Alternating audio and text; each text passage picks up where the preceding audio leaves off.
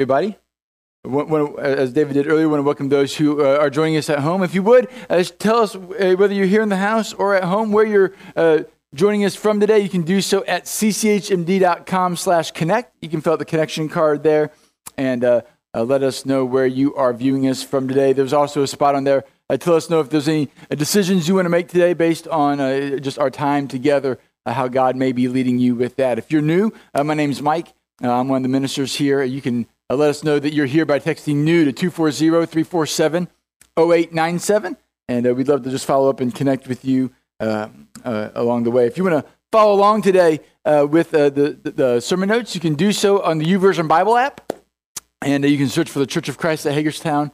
And today's sermon is called Church is a Team Sport. Church is a team sport. And so whether it's U9, soccer, or Little League, David and I have been in the throes of coaching our children's sports teams these last few weeks. And there's been some highs and some lows. And like yesterday, we lost by a large margin, but we scored runs. Did we score yesterday? I can't remember. Yeah, we scored runs yesterday. We didn't score runs on Wednesday. That was a bad day. And so we've had a few games where we didn't score runs, and that makes things a little more difficult to talk about. But we are glad that you're here, and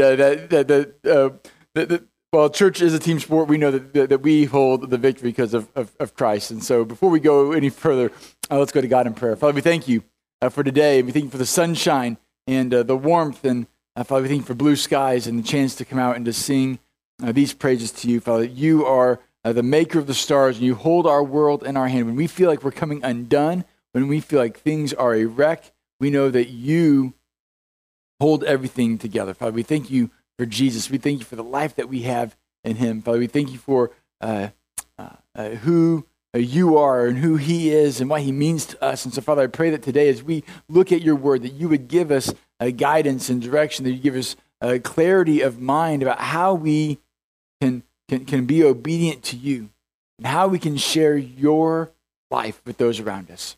Father, we thank you for the new life you've given us. We pray that you'd use us to bring others to that same relationship with you. It's in Jesus' name I pray. Amen.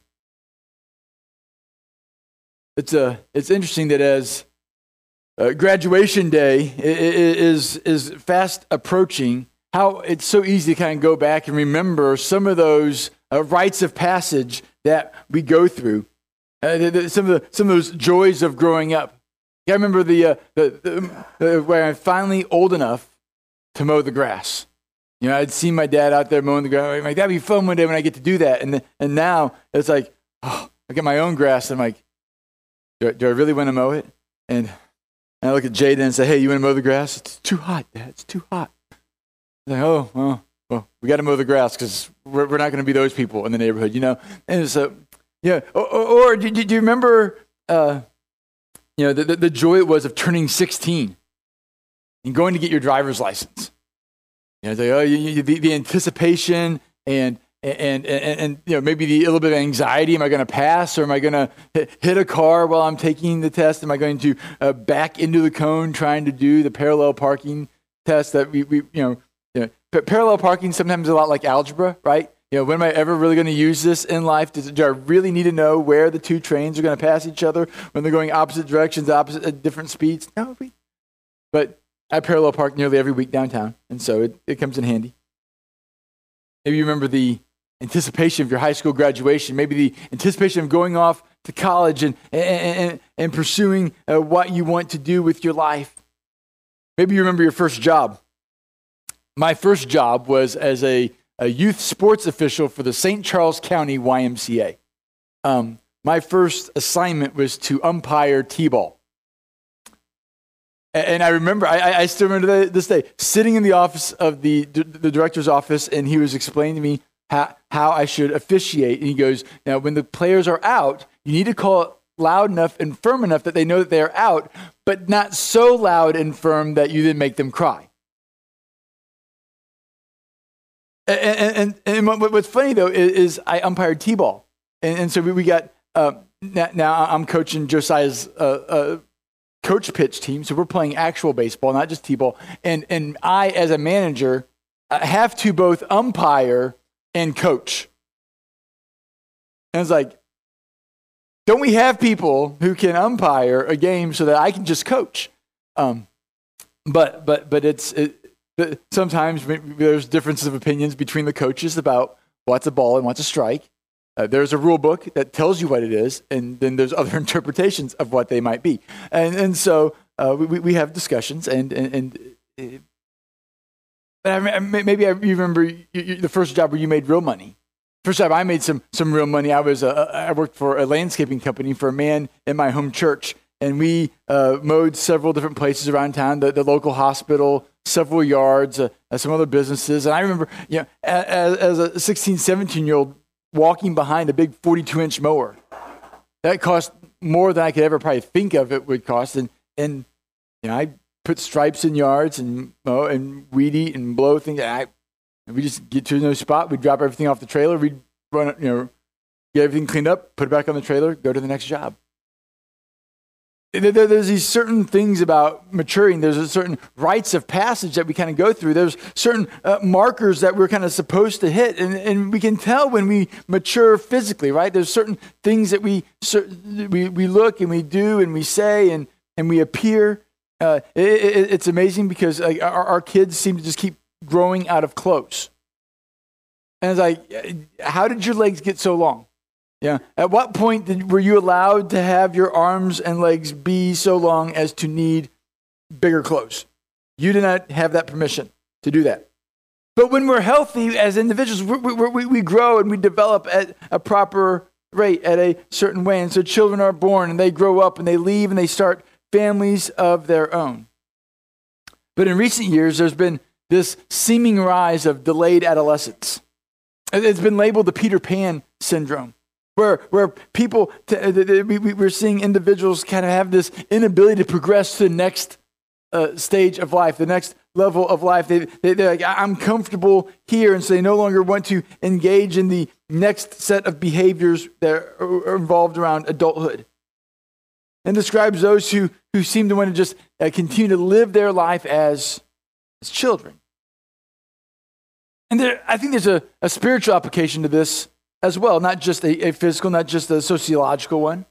But I got a feeling that none of us desire to go back to the world of flannel graph and animal crackers. Though we might all want a few animal crackers, right? I mean, I think we've upped our game here. We at least do goldfish. Some churches do Cheez-Its. But maybe snack time in the middle of church. Maybe that'd be a good thing, right? Yeah. Getting a little hungry, and maybe breakfast is starting to wear off. We're not quite ready for lunch. But oftentimes, we have this tendency to quickly consider ourselves spiritually mature just because of the length of time we've been in church. And spiritual maturity is more of a continuum than a solid state. Physical maturity is obvious, but the same is not always true in regards to spiritual maturity. See, once someone becomes spiritually mature, they can regress back into a level of immaturity. And if we do not continue to progress in our spiritual development. And so we're going to see today how our individual pursuits of maturity affect our corporate maturity as well. That there is an interconnection between the two, between my life and yours, that our spiritual lives are not merely personal, but severely interconnected. And what we need is greater community so we can achieve greater maturity.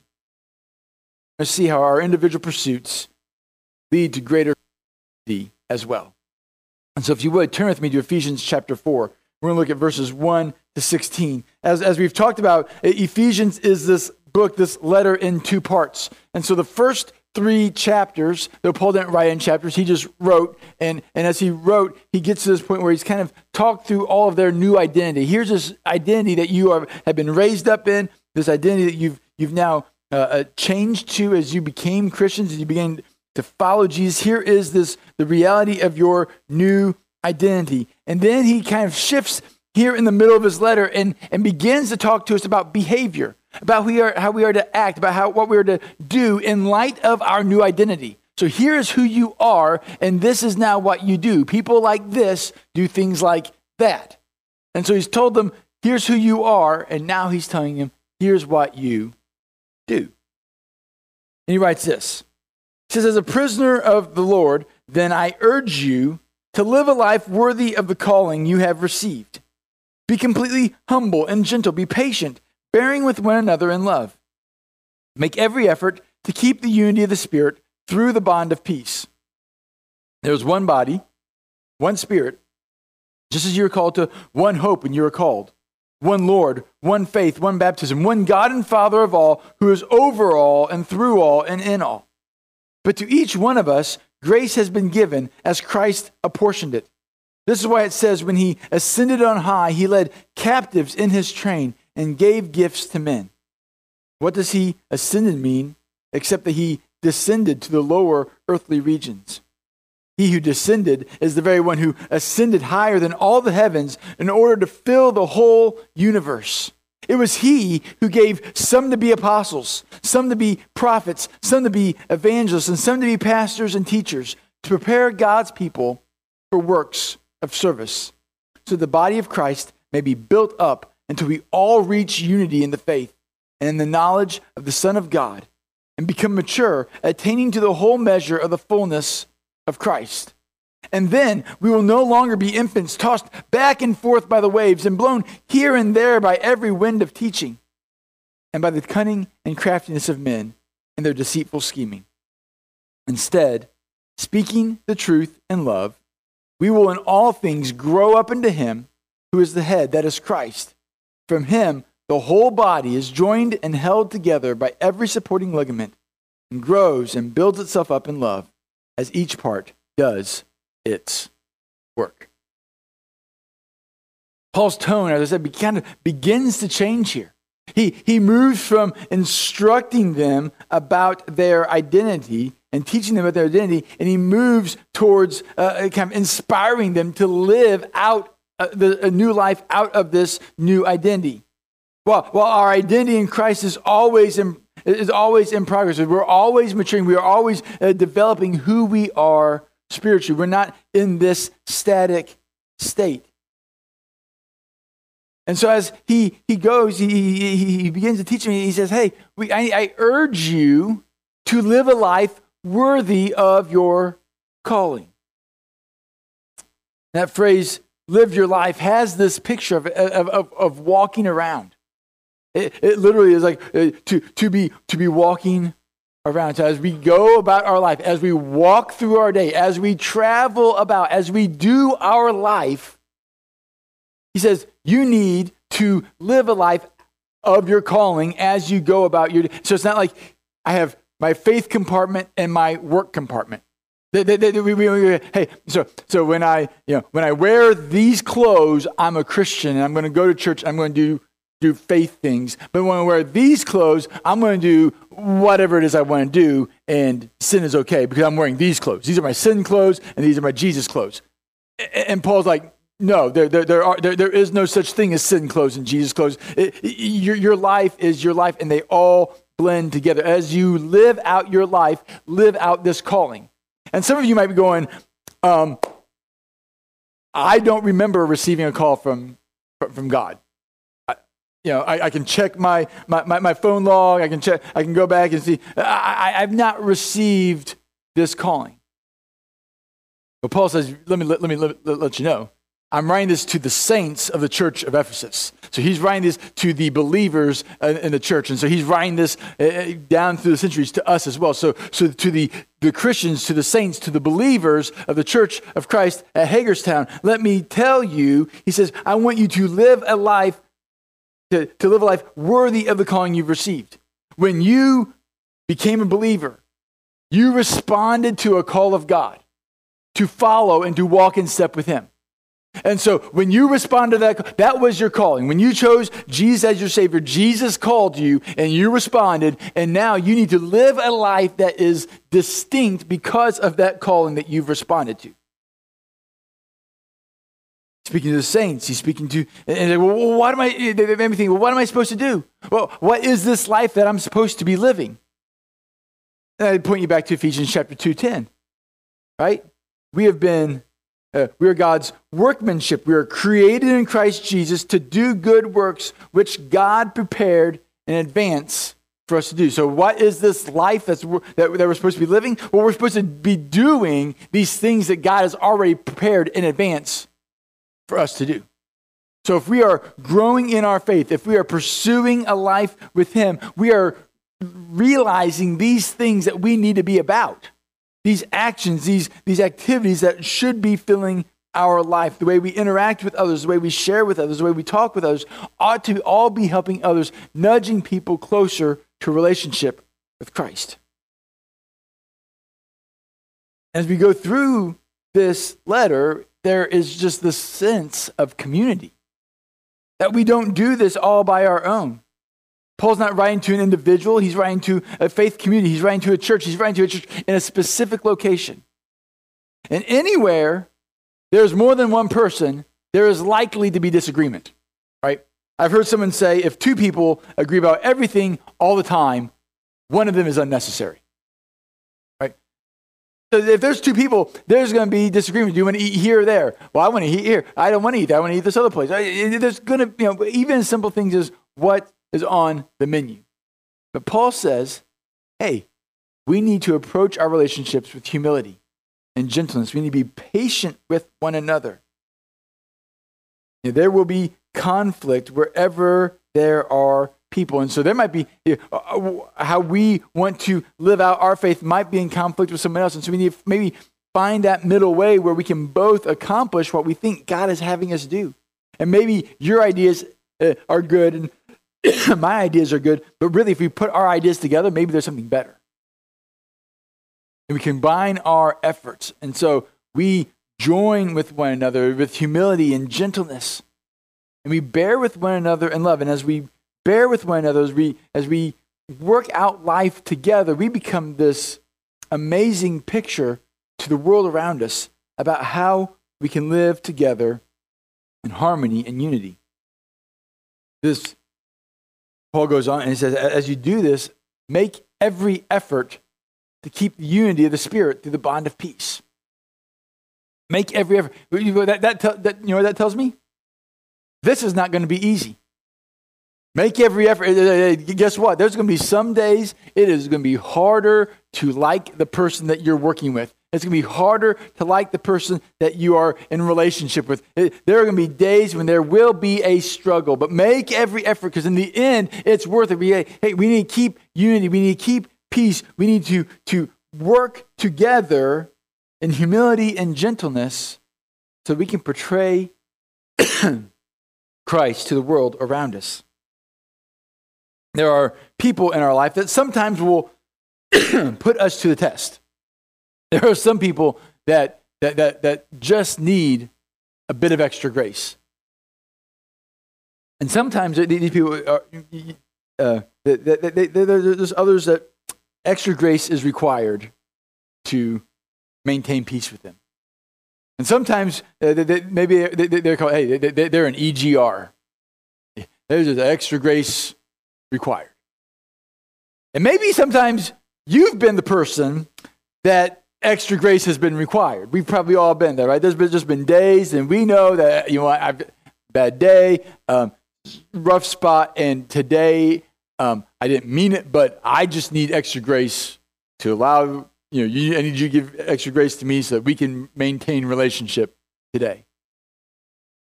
And sometimes we need to extend that grace to others. Sometimes we're too quick to cut people off, and we're too quick to be short with others, and when really we need to work to maintain unity and peace with one another. Because Paul goes into this section right after this, and he uses the word one a whole lot. I don't know if you noticed that when I was reading it, but we sang this, I believe, today, because there are certain things that we hold true no matter what church that you go to, no matter what denomination, no matter what where you fit kind of on the scale. The words of that song we can pretty much all agree to. That there is one body and one Spirit. We are called to one hope. That there's one Lord, one faith, one baptism, one God and Father who is over all and through all and in all. There's just one.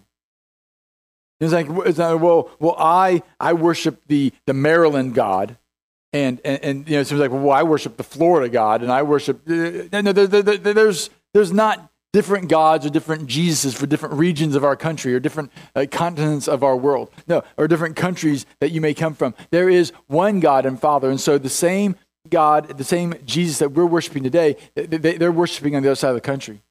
They're worshiping on the other side of the world. They're worshiping over in Europe. Wherever Christians gather, we worship the same Jesus. And we might have different interpretations on different parts of the Scripture.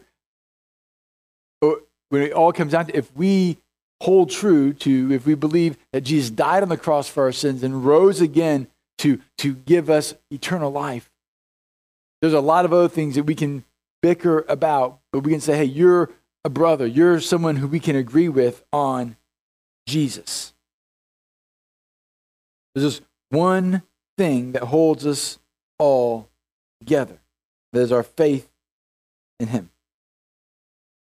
And from those of us who believe, those of us who would be listed among the saints, so Paul's writing to the saints in Ephesus, we get to receive this today. Here's to each one, grace has been given. Grace has been apportioned. And sometimes we limit grace to talking about salvation. Grace has been applied to our life. We are forgiven. Our sins are washed free. But that word grace has a bit of a broader meaning. It's a gift. So to each one of us, a gift has been given. Not just our salvation, not just forgiveness, but there's also been giftedness that God has given us. There are abilities and assets and opportunities that God has placed in each of our lives for us to be, to us to have influence, for us to share the gospel, for us to impact others' lives. And he says he has given us these things for the advancement of the church. And he says some of these are the apostles, the prophets, the evangelists, the pastors, and teachers. These have been understood in two ways. Sometimes they're understood as giftedness. In some places, they're almost seen as offices of the church. That certain offices, that each, there's some denominations who may see these as different offices or positions in their church hierarchy. And even traditionally in our churches, the role that I am in has often been given the title of evangelist. But of these titles, of these giftings, of these offices, of however you may want to understand or interpret these different things, the giftings that are more in line with my strengths happen to be those of more of pastor and teacher. I don't think there's any one of us here who would say, hey, that we're against evangelism. But there's definitely some of those among us who are more gifted at it than others. There are some who are more inclined to be helping. There are some of those who can see the behaviors and can kind of see how Scripture and our world and culture align, and those places where we need to call out sin in our world, or we need to raise up other believers. Maybe there's some who are more like the apostles, and they go into new areas and they do new things in new ways to reach a new group of people. So sometimes we need, as we look through different giftings that are written about in the Scripture, how has God gifted me? How has God gifted me? How is he? What are these things? Because if we are a follower of Jesus, if we are a believer in him, he has given us a sort of gift. He's given us something, some sort of function, so that we can participate in the body of Christ. One thing I like to say is that there are no appendixes in the body of Christ, right? We're not real sure what it does in the body, and so oftentimes we'll say, well, let's just remove it. There are no appendixes in the body of Christ. Everyone has a role. There's something for everyone to do. Why? Because we all work together to bring the whole body to maturity. We all work together. See, the role of the leaders of the church is to equip the people to serve. The role of leaders is to help the body to grow and to mature. But for far too long in churches across America, people show up on Sunday to see the pastor, the preacher, the minister, the praise band do their thing, and then they leave only to come back next week at the same bat time, the same bat channel to see the same thing. I come to watch you do the ministry, but I am just going to come and absorb. And that has no place in the New Testament. There's no, I'm going to come and absorb and go and just kind of float along. No, they gathered together as a church, and the leaders were to help mature and raise up and to equip the saints to do the ministry. Ministry isn't what David and I do or accomplish. Ministry is what we all accomplish together. People often ask, like, how can we help our church grow? And the easiest, or why isn't our church growing as fast as such and such church? And one of my responses is we just don't invite enough people. We don't invite enough new people. And so if we don't have enough new people coming in, we won't have enough new people staying, enough new people adding to the number here. Because we can only have so many babies at a time, right? I mean, and there are some of you who are like, you know what, I would be like Sarah, and it would have to be immaculate. It'd be the work of God for me to have another baby, right? And so, well, that would be awesome. And we would be like, hey, praise God. That'd be a miracle in our time and place. Maybe that's probably not how God's going to best work to grow our church. Maybe if we invest in others around us and help develop relationships and invite them into a relationship with Jesus, invite them to join us, invite them to come to church, maybe we might see our church begin to grow and have an impact in new ways. If all this, though, is left to one person, very little will be accomplished.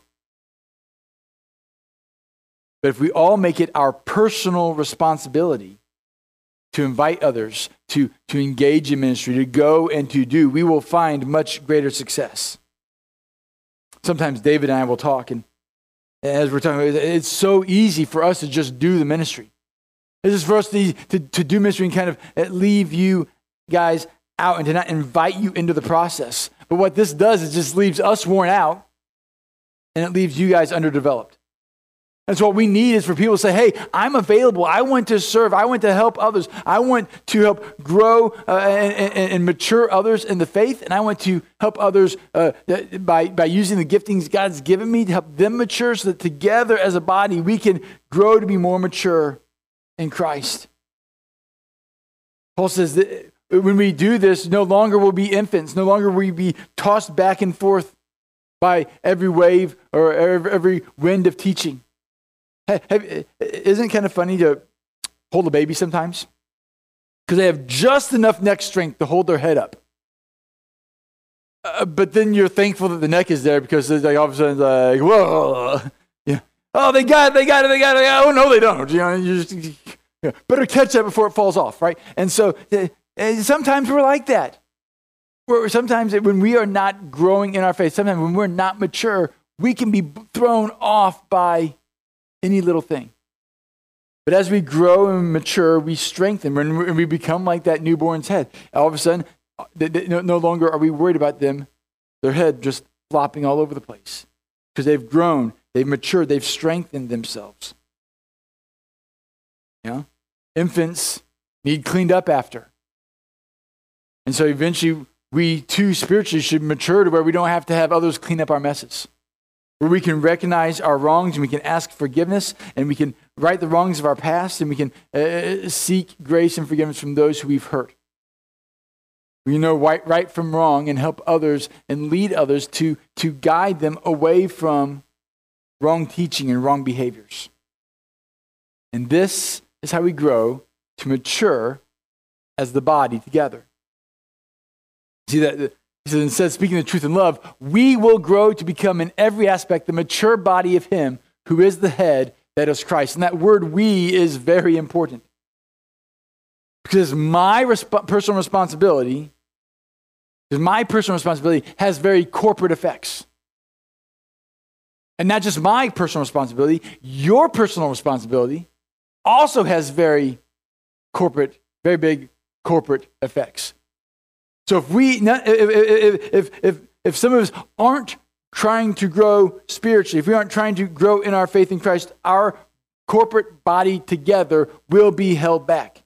All of our individual efforts together bring us closer to Jesus. My maturity affects the maturity of this body. Your maturity affects the maturity of this body.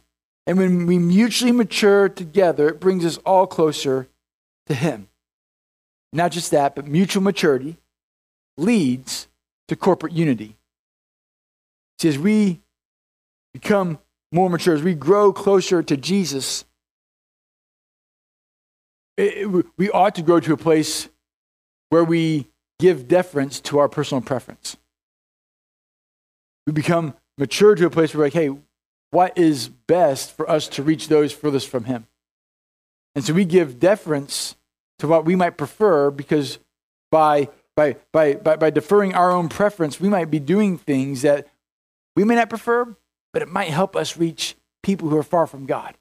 It might help lead us into doing something new that might help reach a group of people in our area, in our city, that need to know of the love of Jesus. It may mean that our individual lack of effort has kept us as a body from progressing towards Jesus and achieving the mission that He has for us. Together, if we all pursue maturity together, we ought to see growth together. But if we're also lagging behind, we will also see us progress towards greater immaturity. And all these things work together as we are built together, as we're joined together, held together by every supporting ligament, as every part does its work. I need you, and you need me. And as we work together to pursue maturity in Christ, we grow up into Him who is the head. And as we mature as a body, we begin to do those things that God's already prepared in advance for us to do. Those things that we already know He wants us to do. To evangelize and reach out to others who don't have a relationship with Jesus. To call back those who have faith but have walked away.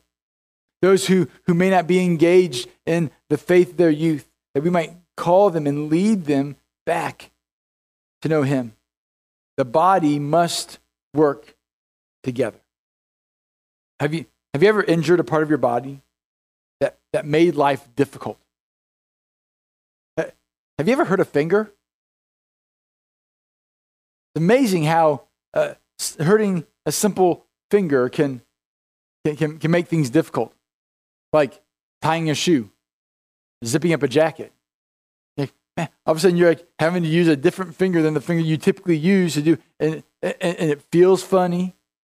I dislocated the index finger on my writing hand the Thursday before finals week, my sophomore year of college. And I've talked about this before. Maybe you've not all experienced it, but my handwriting is not what you would call good. And so writing out an entire sermon for my homiletics class with a splint on the index finger of my writing hand did not aid in my penmanship abilities. But when we individually somehow lack along the way, pursuing maturity, we're like a splinted finger. We're like an injured part of the body that's not carrying its weight. And so we're holding the body back and becoming mature, growing, of achieving what the body can do. What the body of Christ needs is people who desire to disciple and train people to love Jesus. We need leaders to develop leaders. We need disciples to make disciples. And this is not just a one or two person thing. It's not just a temporary assignment. This is not a small project or small process. It's something that we all need to work and serve together on so that we can raise others up, so we can strengthen not only our body, but the body of Christ worldwide. It's not a process one retires from and says, hey, I've done that for a while, but I'm going to go do this other thing. Making disciples is the thing. This is the work we are called to do. This is the work that we are meant to accomplish in our time and in our place. I fear that over the years, too often we've made Christianity a spectator sport. We show up at a certain time, in a certain place, and we watch certain individuals perform the rites of faith. We may gain a nugget here, gain some understanding here. We may think, man, that was interesting. That song was well done. But mostly we watch, and then we go home. But what we need is more action. While church attendance is important, God does not really call us to church attendance. I know it says, do not give up the habit of meeting together. I believe that. But the end of our faith is not to show up at a certain place on a certain day, to sing certain songs and listen to certain people teach. The end of our faith is to make disciples, to replicate it into the lives of others, so that the whole world knows, so that the whole world follows and worships Jesus as we do. We're called to make disciples. And it means we must become heavily invested in the lives of others so that we can help them grow in their faith. So maybe today you need to reclaim your faith for yourself. Maybe today you need to take on in your own personal responsibility to grow in your own faith so that as you grow, you have something to give to others and help them come to know Jesus so that you have something to offer to the body of Christ to strengthen us all and to help us all mature in Him. Maybe today you need to make your faith your own by making Jesus your Savior. Maybe today is the day you're like, hey, today I need to make this decision and this time and this place that I need to cross. I know what I believe and I know the steps I need to take. I know what is next. I need to make Jesus my Savior and accept Him in my life, be baptized into Him and change my life to repent and go forward in a new way of living. Whatever decision is that you want to make today, that you need to make today, we want to celebrate that with you. You can let us know by filling out the connection card there at cchmd.com. And you can check any of the boxes there if you want to make Jesus your Savior, You can also text the word life to 240-347-0897. We want to celebrate and walk with you in your journey as you grow and mature in your faith. See, the Bible, the church, it works better when we all work together to make Jesus known to the world. Let's pray. Father, we thank you. We thank you that you have built us up. We thank you that you have given us gifts. We thank you that you've given people around us to help us mature. Father, we thank you've given us tools like Scripture to help us learn and know more about you. Father, would you help us to engage you and meet you there so we can grow in our faith, so that we can show you to the world, so we can display your heart, your love, your peace, your unity to a world that is so broken and so fractured. Father, we look around and we see the effects of sin, and it breaks us and it hurts us and it divides us. Father, I pray that we would put our faith and trust in you, that we would follow your example, that we would make peace, make every effort to make peace as we go, as we help others see and know Jesus. We thank you you've saved us. Father, would you help us as we walk in this new identity? Help others know you. We thank you for Jesus. In His name I pray. Amen. Hey guys, I love you. I'm glad that you joined us here, either here in the building or online. We hope you have a great week, and we look forward to seeing you next Sunday.